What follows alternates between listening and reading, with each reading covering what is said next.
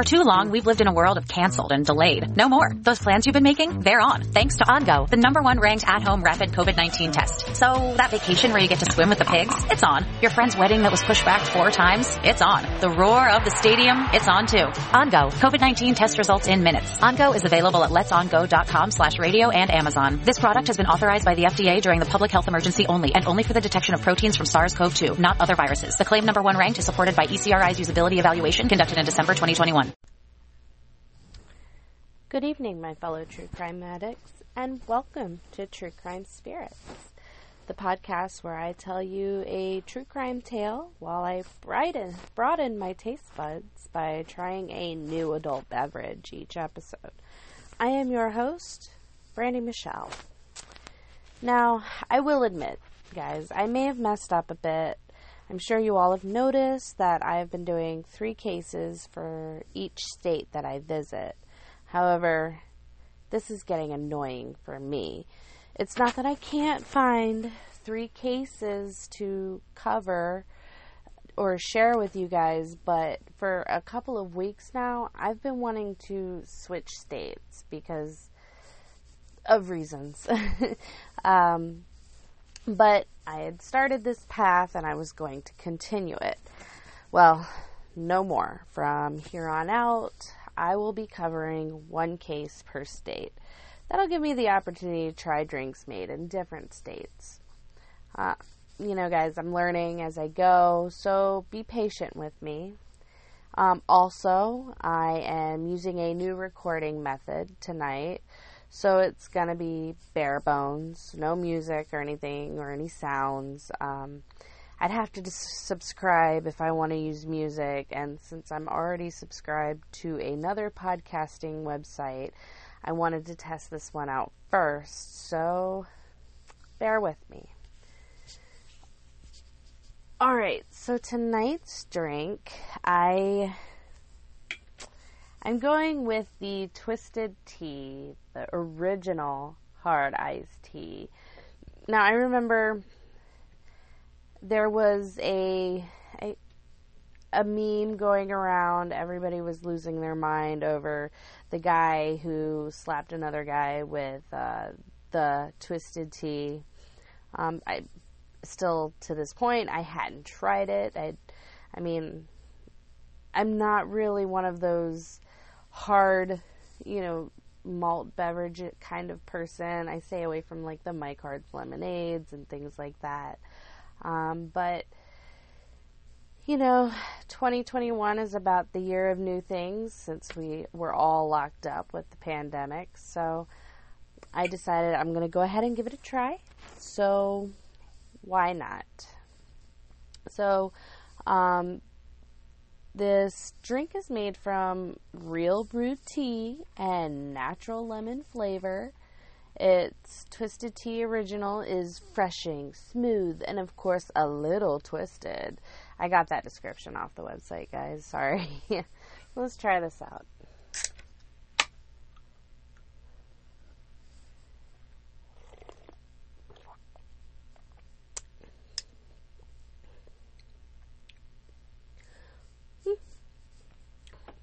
It's not bad. It's actually really good. I'm kind of enjoying the mildness of it. I love iced tea with lemon, so instantly that is my jam. Can't even taste that there's any alcohol, so, that's nice. Anyway, let's get down to business, shall we? So, let's see. Last episode, I just kind of ran through a bunch of different idiotic criminals that were in South Carolina. We heard about the guy who tried to barbecue the family hamster, and then we did a whole bunch of dumbasses who chose to drink and drive in a spectacular fashion. Then we had a little bonus episode where I just kind of listed a bunch of old-timey South Carolina laws that are still technically on the books, and you could actually still get hemmed up from. So tonight, I am actually headed back to Lake Wylie to talk about Lana Sue Clayton, who poisoned her husband with with Visine eye drops over a 3-day period. And in all of my research for this case, I found that this particular one got national attention. And this really surprised me because I actually hadn't heard of it. I mean, I'm from Lake Wylie. I lived there most of my life. I mean, granted, I wasn't living there when this case happened in 2018, but I mean, you'd think I'd still have heard about it. But maybe, just maybe, had I run across the podcast that covered it, I probably would have heard about it by now. I mean, I did hear about the copycat case, Josh Hutchinson, the paramedic who, not too far away actually, had done the exact same thing to his wife just 3 weeks later. I only know of that case, though, because it was actually covered by one of my favorite podcasts. So like I said, had a podcast covered it, I probably wouldn't be doing this case. And then I'm sure there probably is a podcast out there that's covered it. Actually, I know for a fact a podcast has covered it because I used it as one of my sources. But anyway, so Lana said she found her husband, Steve, dead at the bottom of a staircase in their South Carolina home. The businessman who created physical therapy clinics had been married for 5 years when he died. So what really happened in the Clayton household? Let's get into that tonight.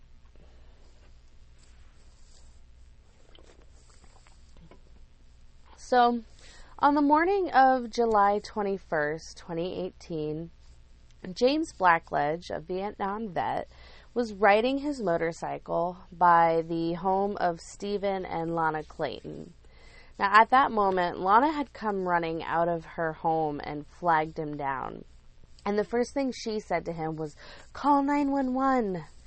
Blackledge pulled out his phone and made that call. And while he was on the phone with dispatcher, he watched Lana run across the street to the close family friend's house, Terry Floyd.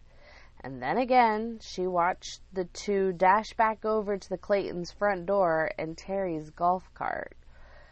James Blackledge continued to watch as Lana sat on the front steps while Terry went inside to investigate. And when police arrived, nothing looked suspicious, and his death was quickly ruled to be of natural causes. However, it didn't take long for others to see that not all is what it seems to be.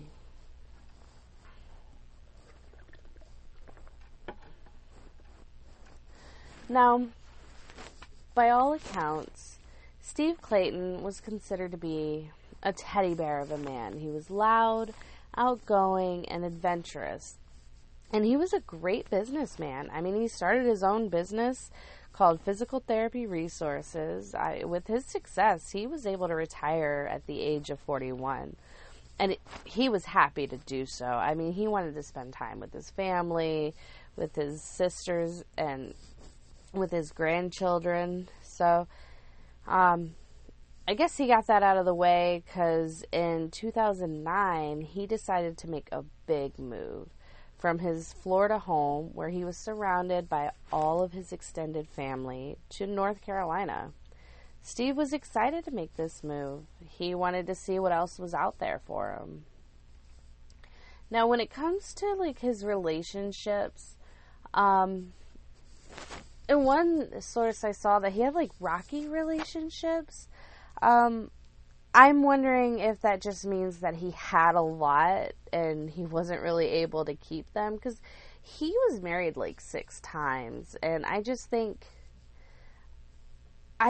that, you know, when they're using the description rocky, I don't think they're using it in the right context this time around. because I can't find anywhere in any of the sources where he had a quote-unquote rocky relationship with anybody. They, for the most part, split amicably. Now, according to his family, though, he was in love with the idea of being in love. And like I said, he was married 6 times before this. But after he moved to North Carolina, he soon announced to his family that he did find someone. Lana Walsh, a nurse from Oklahoma. Now, the two had met in 2010 through online dating. They became serious, they moved in together, and they adopted 2 Italian greyhounds named Guinness and Stella. In 2013, the two had gotten married in a small church in Charlotte, North Carolina. And by all accounts, Lana was the absolute opposite of Steve. He was described as loud, but she was very quiet and reportedly very sweet. His family greatly approved of her. After the wedding, Steve and Lana decided to move to Lake Wylie, South Carolina, and that allowed them to be close to other family members that lived in South Carolina and to Lana's son. The couple seemed happy. Excuse me, if you guys can hear that, it seems that my neighbors are doing some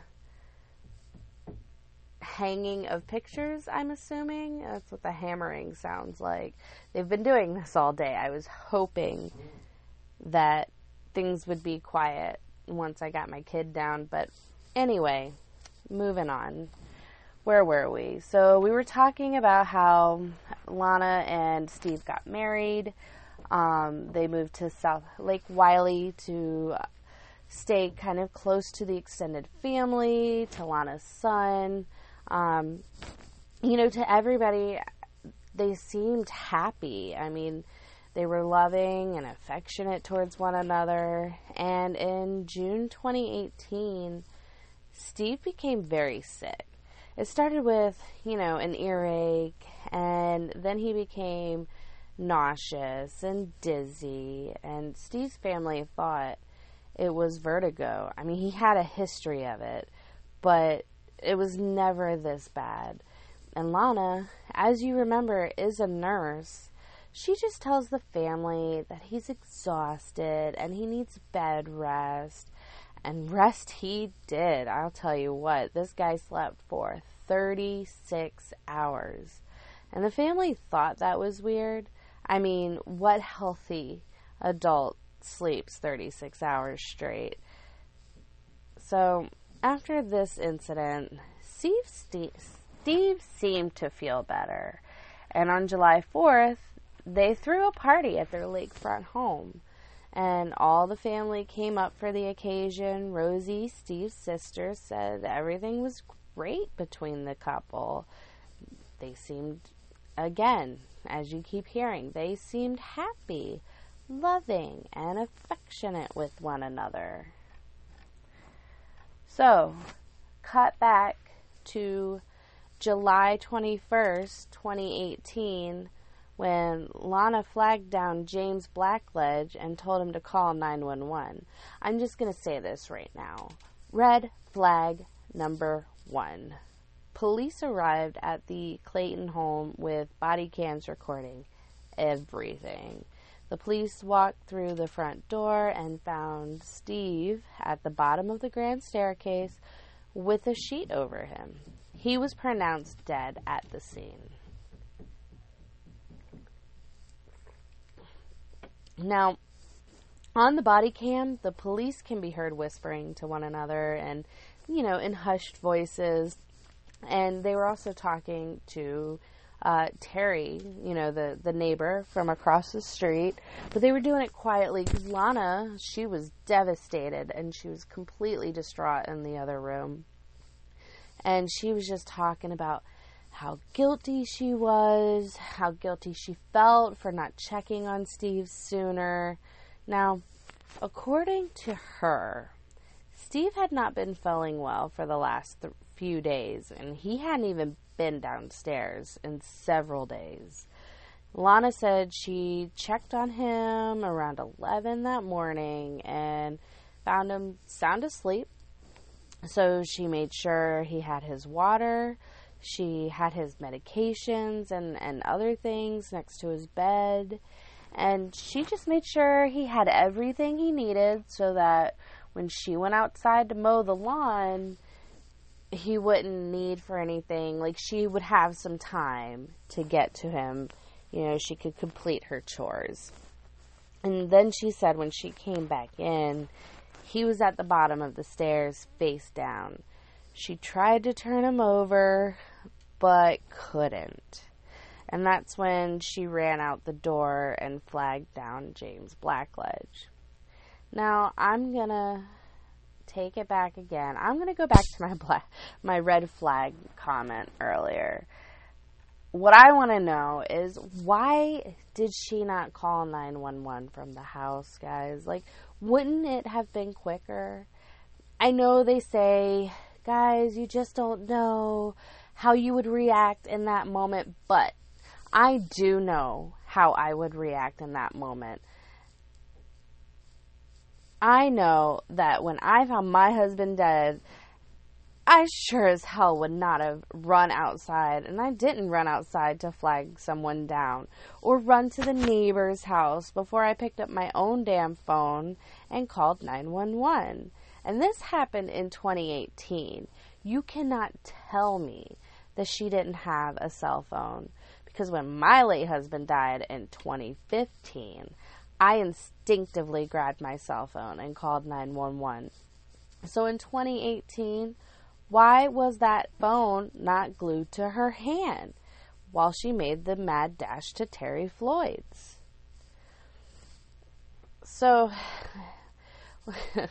sorry, I just had to get that out. That is an incredibly, suspicious thing right there. So, when Steve died, at first, the police were 100% behind her. They believed he really did die from a heart attack or other natural causes. But they went ahead, followed protocol, went ahead and did an investigation. Just in case. More like a CYA move. And when they walked through the house, they noted there was no obvious signs of a struggle. The coroner, Sabrina Gass, said she didn't believe that he died from a heart attack, though, because his face was very discolored, almost bluish, but he didn't have any contusions or any bruising. Some family members showed up. I believe Steve's nephew showed up, and a couple other family members came, and they were trying to console her and comfort Lana by, cleaning up other areas of the house. And when they went to the master bedroom, they found some real bizarre things. I mean, in the bedroom, there was a horrible smell. Steve's nephew, Nick French, who was also a police officer in a neighboring town, he arrived and tried to console Lana and comfort her. And as he went through the house, he made some mental notes and had a couple questions that I was just screaming about earlier. He noted that there were at least 2 phones in that house. Neither one was Steve's. And she's a nurse. Why wouldn't she have called from one of those phones? Also, why wasn't she doing CPR when they arrived on the scene? Now, to play a little bit of devil's advocate, I mean, if she's unable to turn Steve over, then compressions aren't going to do any good if somebody's face down in marble. But one would think that a nurse, I mean, you'll learn how to flip over a body even if it's heavier than you. I mean, I learned how to do it as a medic. I mean, I was flipping over bodies that were at least twice my size. So I don't know why she couldn't, but whatever. Moving on. So to Nick, though, things only got weirder, at least as far as Lana was concerned. According to his family, Steve had always had his phone on him. Always. It was his lifeline, but they were not able to find it anywhere. Nick also noted Lana's reaction when the deputy coroner asked about funeral arrangements.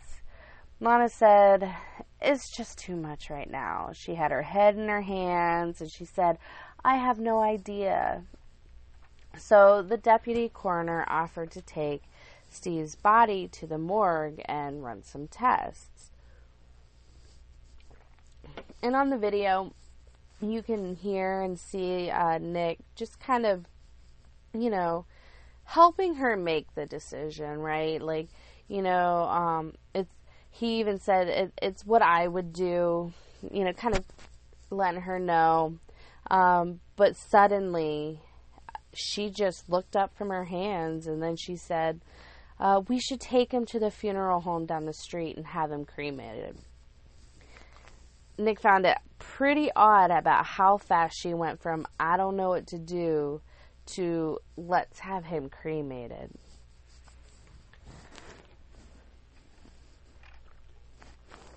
Now, another of Steve's nephews, Chris Fagan, he tried to console her too.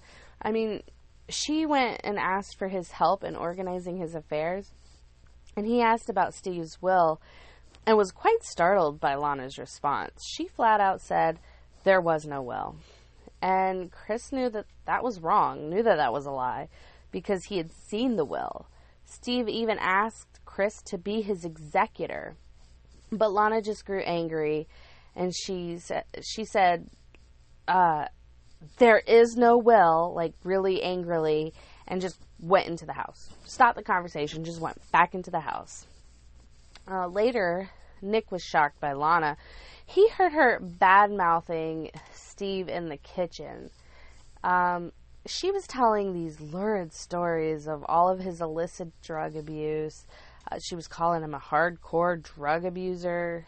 And this, to me, this is setting the foundation as to why she wanted Steve to be cremated so quickly. But the family, though, I mean, they didn't know what to think of this. I mean, they had never known Steve to do drugs. I mean, they'd never even seen him high, ever. Although Nick was not done raising his eyebrows at her actions. When he went into the master bedroom, he found some things. I mean, like I said earlier, the master bedroom, there was a horrible smell. I mean, Nick described it as human filth. When he looked at the mattress, it was completely soaked with urine. Lana just simply said, "Oh, that's normal when he's suffering from vertigo." I'm just going to raise my hand real quick and say, no, it's not. I mean, vertigo is not that serious. My goodness, to just soil yourself in bed like that. Afterwards, Lana just abruptly demanded that everyone leave. And based on her behavior and all those mental notes that Nick had been taking, he and Chris were of the opinion that Lana had a hand in Steve's death. So, on the Sunday after Steve's death, Chris and his wife had planned to help Lana find his will. They gave her a call to ask when the best time for them to come would over to do that, and Lana just real aggressively said, "Do not come here. This is my house. He was my husband, and I will handle everything." And then she just hung up. Now, on August 4th, 2018, Lana held a memorial for Steve at their home. It was an emotional day for everyone. Rosie, Steve's sister, and the rest of his family discovered that Lana had given away a lot of Steve's clothing and other items. There were empty hangers in all of the closets, and his watches and his wedding ring were missing. And afterwards, Nick and his wife drove to Chris's house. The two of them knew something was wrong now, and they went to work. They knew they were racing against the clock because Steve was still at the funeral home, and they were ready to move forward with whatever Lana said. And she had scheduled the cremation for the very next day. So, like, memorial, boom, let's burn them. So Nick and Chris went to the funeral home, and they demanded that the coroner order an autopsy and a toxicology test. And thankfully, she agreed. So without Lana's knowledge, the autopsy was done, and the family's suspicions were confirmed. Steve had not died from a heart attack. And when coroner Sabrina Gass first reviewed Steve Clayton's toxicology report, there was a chemical found in his blood that she had never heard of before. And I am about to butcher it, y'all. It's tetrahydrozoline. Okay, that wasn't so bad. It's a common ingredient in Visine.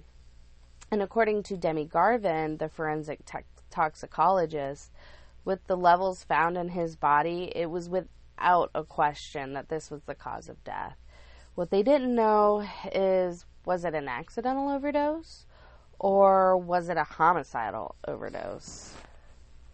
Now, I researched this drug a bit, and I was surprised to find that it could be used to incapacitate people.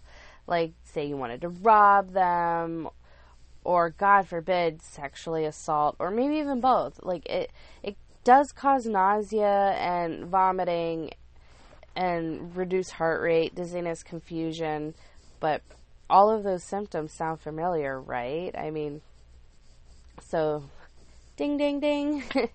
But if someone empties the entire contents of a Visine bottle into someone else's drink, it can attack the respiratory rate. And if breathing slows sufficiently, it will cause respiratory depression. And then, death. Finding that out was actually pretty scary. I mean, you can buy eye drops everywhere. It's not regulated. And not that I ever thought someone would be murdered with eye drops ever in my life. After this discovery, the police went back to the Clayton home to search for any medication and cups or glasses that had any residue in it. They did find that the table with the medications on it was far away from where Steve had been laying, with the high dose of THC found. They said there was no way Steve was ingesting this on his own, so they wanted to talk to Lana again. Now, she was brought into the station for an interview. By now, she knew that there was an autopsy that had been performed on Steve. But what she didn't know is that the investigators from the sheriff's office and the FBI were listening in the next room. They confronted her with the results from the toxicology report, but didn't tell her what medications were found. Lana said that Steve would take medications because his mood was always changing. She listed all of the medications on the report except for the THC. When the police did finally tell her about it, she said, "Oh yeah, that's his Visine. He puts it in his coffee every day." Because someone one time had told him Visine would help him with going to the bathroom. So according to her, he would put 2 drops in his coffee every morning so that he could have a bowel movement. Now, it's very odd that somebody would do this to themselves. I mean, not really. I mean, people go through great lengths to lose weight anyway, but nobody mentions anything about him trying to get in shape, trying to lose weight, that he even had an issue with going to the bathroom. So it's odd that they would do that to themselves in that context. But what it showed, though, her putting out that story, is it showed the investigators that she knew they were going to find the Visine in his system because she put it there. So later in the interview, when the police kind of questioned her about their relationship, she began to turn on her husband. Like, she tried to plant the idea that maybe Steve had tried to commit suicide, claiming he had a mood disorder and was never really sure which Steven was going to come home. Like, she said he could be really verbally abusive, calling her names like stupid bitch. Now, the family denied ever seeing any evidence of that. And there was no record, really, of him having any mood disorder or even being treated for such issue. So the investigators pressed her a little bit harder, telling her his death was suspicious in nature. They were trying to figure out how such high levels of THC got into his system, asking her if she made his coffee for him, which, of course, she denied. After some time, she just stopped the interview altogether and returned to the mansion. But the investigators followed her home, where they continued to talk to her and recorded the conversation. She told them that not only was Steve verbally abusive, he was physically abusive as well. She says she just wanted him to suffer because she was fed up with his constant demands. I mean, the police had asked Lana what she put the THC in, and she said his water. He asked how much she put in, and Lana said the whole bottle. She just kept squeezing that shit in. At this point in the interview, her story had evolved. It now involved allegations of verbal and physical abuse. She stated that he had even hit her several times. But again, there was no evidence of that ever happening. Even women from past relationships denied any of that behavior towards them. And honestly, this was just her trying to tie everything together into one cohesive case. Because, hold on to your boots, y'all. This was not the first time that she accidentally harmed her husband. No. In fact, in 2016, there was an incident where she accidentally shot her husband in the back of the head with a crossbow. I'm going to let that sink in. He was sleeping. Like, how do you accidentally shoot somebody in the back of the head while they're sleeping? Clearly, he wasn't harmed, or at least fatally harmed. I'm not sure. There's not a lot of information about it, but given what just happened, though, I'm thinking maybe it was an accident that he survived. And I'm not the only one who thinks this. His family, who didn't even know the incident happened until after his death, thinks that this being an accident is complete horseshit. I mean, originally she told the officers that she was loading the crossbow when it went off accidentally. However, since his death and her claiming the abuse, she now says that it was no accident and she was trying to protect herself from him. That he was coming after her when she fired it. Which, I mean, guys, that, if you listen to what I just told you, that makes no sense.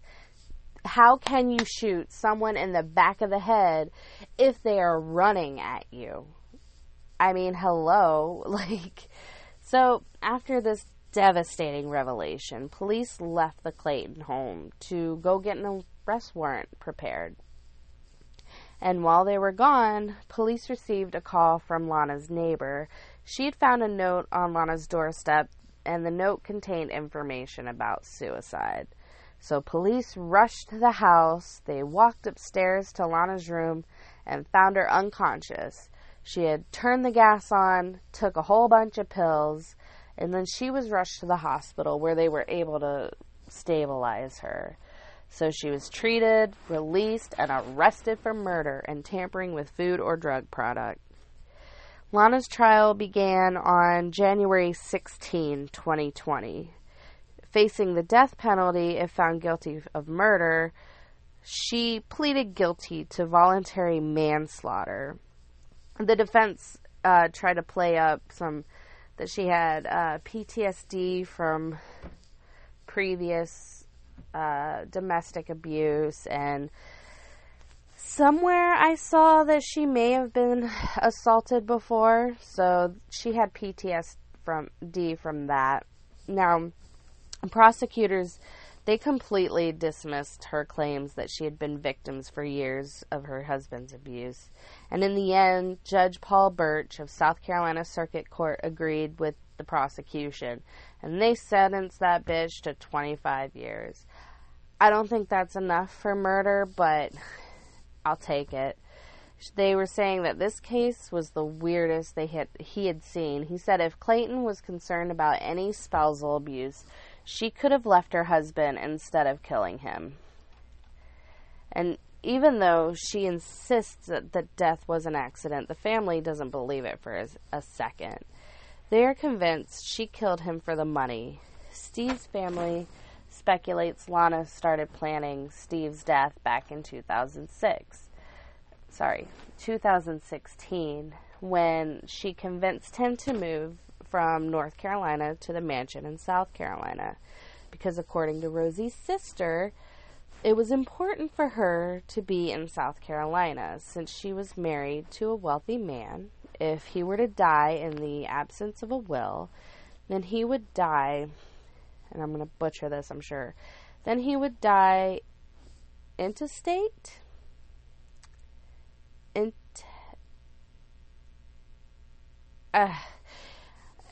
He would die under South Carolina law that leaves her inheriting the entire estate. I don't know, I can't just, whatever. And remember, Lana insisted that there was no will.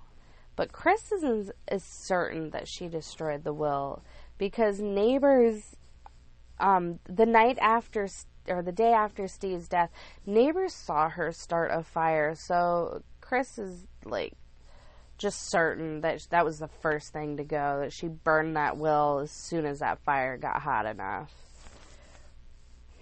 Alright guys, well, that's it for me. I do hope you enjoyed tonight's episode. You can follow my page on Facebook at... And we're back with breaking news. Coke Zero Sugar might be the best Coke ever. That's right, Jim. Make sure... Jim...